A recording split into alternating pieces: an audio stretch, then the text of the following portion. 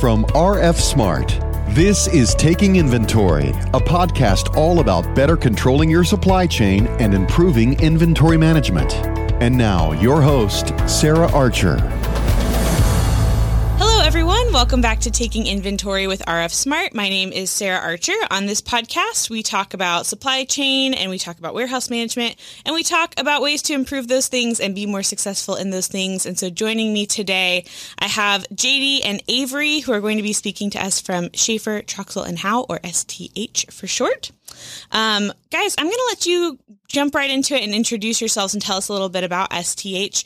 JD, do you want to go first and tell us a little bit about your role, about the company, and then we'll let Avery also speak about his role. All right, Sarah, thank you so much for having us on here this morning. This was definitely a great experience for us to be a part of this morning and to be able to give you our feedback and knowledge. I am currently the CFO for STH, also one of the partners. I started back in 2012. We're a manufacturer's rep firm. We represent commercial pumping equipment as well as industrial pumping equipment from all over the world. And our main territory is the DC, Virginia, Maryland, Delaware area with multiple warehouses within the region. And so we have, not only do we have the sales on new construction and engineering side, we have sales and aftermarket, and we also have service in all those same areas. And so for us, we have the locations, the separation of not only multiple employees and locations, but also because of COVID, we got spread out quite a bit as well. So for the company's been around, it started in Maryland in 1973. And so for us to be able to go to the growth that we've had to the DC market, into the Northern Virginia market, now into Delaware, it's been, and even into parts of West Virginia, it's been a great growth for the company. So my name's Avery Trent, and I've been working with STH since the end of 2016. I handle all of the IT support, and now that we are using NetSuite, I'm the NetSuite administrator. But I handle any kind of company communication and data organization, anything that we can do to make our processes more efficient. I try to get involved in. Awesome. Well, thanks, guys, for being here.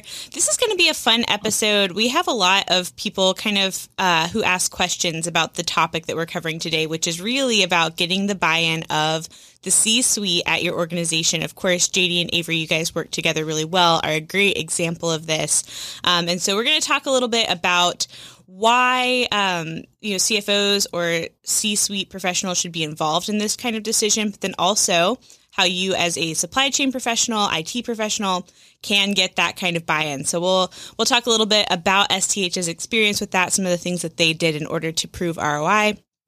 But before we do any of that, let's talk a little bit about why you chose NetSuite and RF Smart. Avery, I think I'll kick it over to you and let you start. And JD, if you've got comments, I'll let you add as well. Sure. So shortly after I started, it became clear that we had multiple systems doing similar but disconnected things. We ended up having 4 different systems to make up what NetSuite now covers as an ERP. And we were having a lot of trouble communicating as a company. It was feeling a little bit more like we had separate companies for sales and service. And so JD gave me the go-ahead to start looking, and we spent probably 2 years interviewing different companies, coming at it from, the service angle or the sales angle or the inventory angle. And there are a lot of systems out there that do each of those things well, but not many that can do them all well altogether. And so it was quite a search, but I can let JD talk a little bit more about, what led to the 4 systems and how NetSuite got narrowed down. Yeah, so we had, because of the style of our organization, we had, like I said, we have the new construction sales, we have aftermarket sales, we have the service and repair. Not one system was handling all of the parts and pieces that we needed, and then we were bolted on a reporting and dashboard system on top, so we could actually see the data from all the different systems. When Avery got on board, gave him a little bit of time, started doing this research. Our main goal was to get something that all of the parts of the company were seeing the same data. It wasn't disconnected. It was something that when someone on my sales team who ended up running into an issue in the field needed to talk to somebody in the service company side of the company to look at solving an issue for a customer, we needed to be able to do that at the same time. And we need to be able to make sure that we had the parts and the pieces on the shelves that were what was needed to fix the problem. And with NetSuite and RF Smart, we noticed that we didn't matter who it was in the company. When they clicked on a link, it went to the same place. When they looked in the inventory, we saw the same count. Previously, they would call me and say, "Hey, how many of these do we have on the shelf?" I think we had 6. I'd actually call the warehouse and they'd say, "Actually, we have 1." And then somebody on another system would say, "Well, it looks like we might have 3." And so to be able to put everybody on the same page was huge for us. That disparate system story of like just different siloed data is probably a story that every person listening to this podcast is familiar with. I think that that's really one of the number one reasons that people end up investigating NetSuite is so those things can speak to each other. I want to dig a little deeper into that investigation process and talk about the ROI analysis that you guys conducted. Avery, I think that you had a big part in that. Yeah. I have to say, looking back on it, I'm actually really glad that it took us so long to find NetSuite, because it was the 2 years of errors and issues and watching the intercompany struggle to communicate that made it more clear what our requirements needed to be. And that, I mean, before we even got to ROI, we did have to write down some of not just the struggles, because those are easy to focus on, but also what we didn't want to give up from our current systems, because each system did at least one thing well. And so when it came down to ROI, and we had been looking at 3 different major softwares by the time we were doing this analysis, we kind of broke it down into 3 categories: how much we could gain in increased sales, how much time we could save in avoiding double work, and how many previous technological systems we wouldn't have to continue to either develop or just pay the licensing for. And so some good examples of this are that we've been around for many years, and we have data on, I think, 16,000 different job sites at this point. And that can lead to a lot of new sales because our pumps have a long life cycle, and we can come back when we expect the pump to need replaced. And so one thing that we couldn't do in a previous system was really track that timeline very specifically for when we should come back years after we've sold a pump. And so one of the characteristics we took into account with our ROI was just how well the system would help us to find new sales in our current data. And then another example in the time savings, we had a lot of time we spent getting ready to do a job was related to just making sure that we had the right information, like JD was talking about. And part of it was just that, we didn't have web-based systems before. So if you weren't in the physical office, you still needed, contact with the office. And we had workarounds, we had ways to get into our desktops, but it's not the same as just loading a website. And so, we were taking into account just, those microseconds, the 5 seconds it takes to load up, one method of connecting versus just loading a website. And when you add that up over time, over, the number of employees we have, it does add up pretty quick. And then for technology savings, we had a local server. We had been paying software developers to continue to try to hobble together the systems that we had. And, those are not costs that you think of directly with the software. You think of just the licensing, but there were a lot of things adding up, especially as time went on, and those servers would have needed upgrading just to keep up with the pace of work that we have. So we thought about all those things when we were calculating ROI. Yeah, definitely. And so as you were performing those analysis, were there things that came up that maybe surprised you, or things that you were like, oh, this, going to a system like NetSuite is really going to improve this? From my perspective, it was the continuous growth of ways to save. And a lot of these software groups try to give you an ROI. They're all really generic. They're all really self-serving. but occasionally there'll be one or two from each that you're like, oh, let's take a piece of that. Let's take a piece of that. And as we were building kind of our own master ROI spreadsheet, and because I had done one generically, but I was looking at it strictly from the balance sheet, the income statement sort of point of view for me, where Avery, working hand in hand with the IT person and really letting them go, well, from my perspective, these different licenses specifically go away, or these different tasks will go away specifically for me. And then working with each team within the organization, kind of picking we've now called them all leads on each team to really try to get some quick wins and victories and say, hey, what's a major pain point for you? We went through and just made a list of what's pain and what can't you live without. And putting those together, it was sort of a different scorecard, not just your dollars and cents spreadsheet, but I made a must have, should have, can't live without sort of spreadsheet as well, and made sure that these different parts and pieces, fit in there. Yeah, I was just wondering if when you were evaluating RFSmart or any other systems that you may use, if you're taking a page out of your own book, kind of applying some of the things that you learned from doing that in-depth analysis with NetSuite, and then applying that to choosing other vendors. Yes, definitely. We definitely went back to this ROI calculator. So we use this sort of analysis moving forward, and it has definitely paid dividends, not only internally, but externally for partner companies that we do work with now.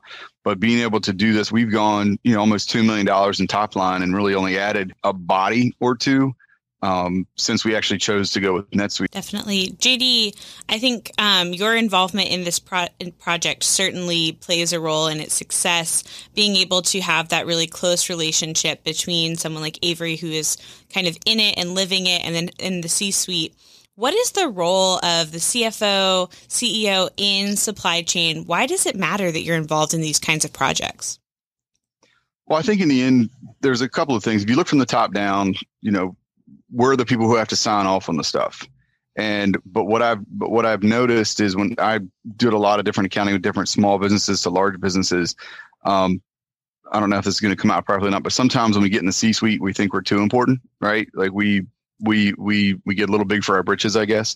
But it's also, I don't want to phrase this right. You also want to make sure, like I said earlier, we chose leads from each team, but it was those conversations that were two-way. It wasn't just one way where, yes, I asked them what were their pain points.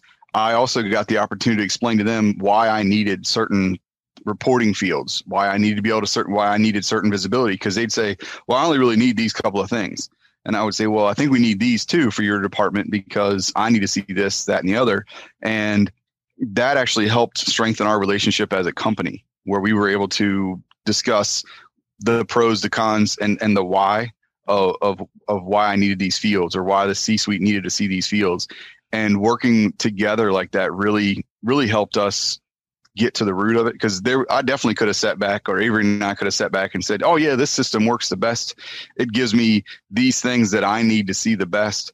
But instead, being able to tie kind of the mission, the vision of the company into the people who have to carry it out was a big deal. It was a huge part of this.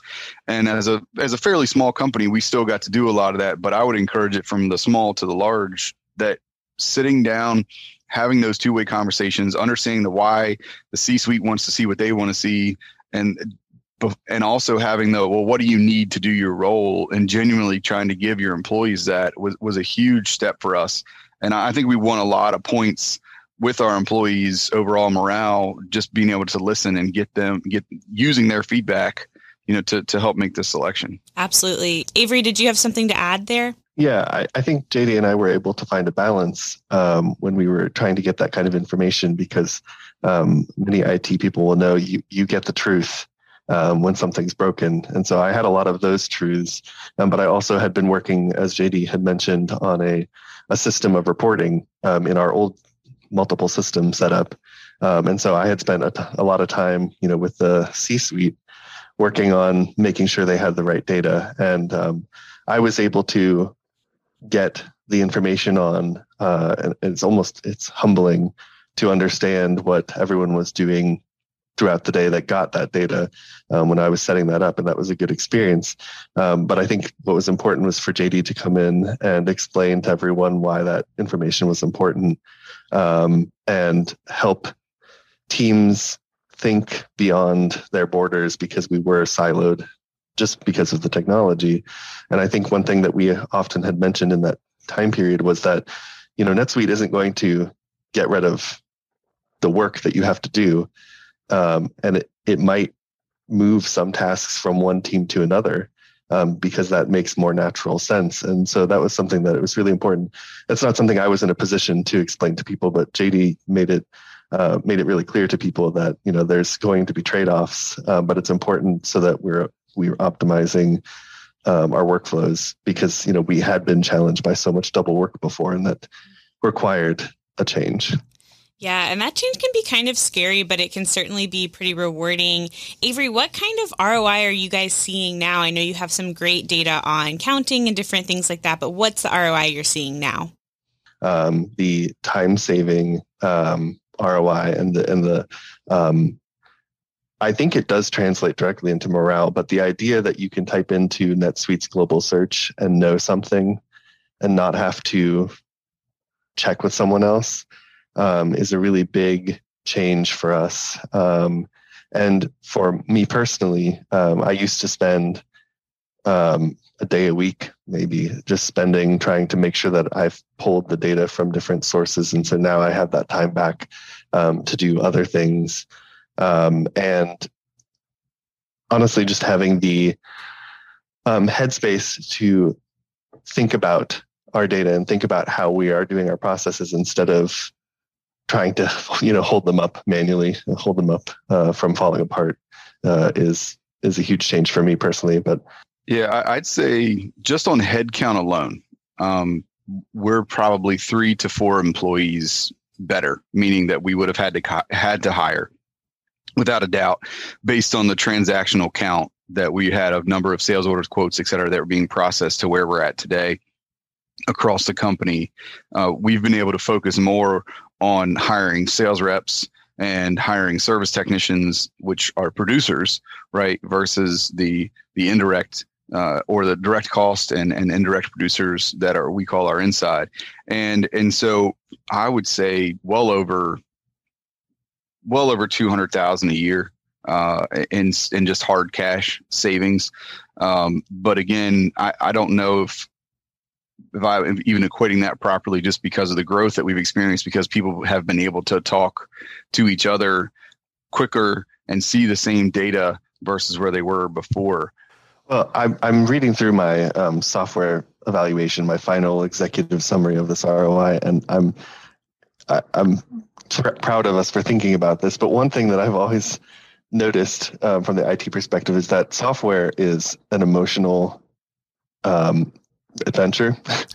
You can't ignore the fact that people have an emotional response to the software, and part of our ROI actually included how people were responding to the demos emotionally. We had a questionnaire that we had them fill out, and I just remember, now that we're looking back at this, that those silos that we had did create a lot of that adversarial relationship between teams, where they felt like if they didn't do this one thing a certain way, then they would get, in trouble. Someone would call them out for doing it the wrong way. And even once we had NetSuite, it's actually really important to gauge how people are trusting the system. And I just remember one of the reasons that we wanted to sign on with RF Smart was that, there's small cracks in a system if you let anything go slightly untrue.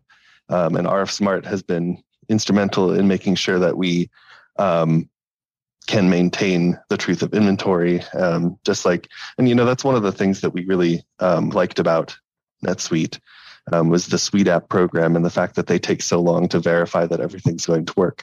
I mean, just in our old systems, when they would go down, the emotional response of not being able to work for a day because the server wasn't working or something, that really is hard on people. And for them to trust that we picked a system that was going to have lots of people smarter than us making sure that it's going to work when you turn it on in the morning, it's a big deal. And it's not something that we could really discount. It's always deeper than just the numbers or even the task at hand, which is hard. I'm a very task-oriented person, and I think it's easy to be that way in these positions, but it's important to think about how people are responding.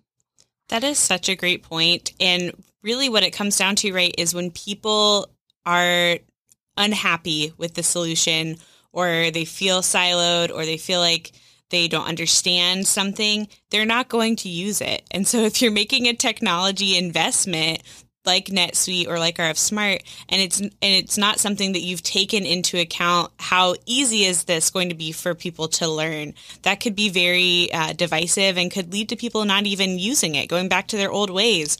A lot more headaches. So I love that you guys considered that. As we wrap up today, guys, I did, JD, want to ask you one more question a little bit. And Avery, I know that you'll have some things to add here as well.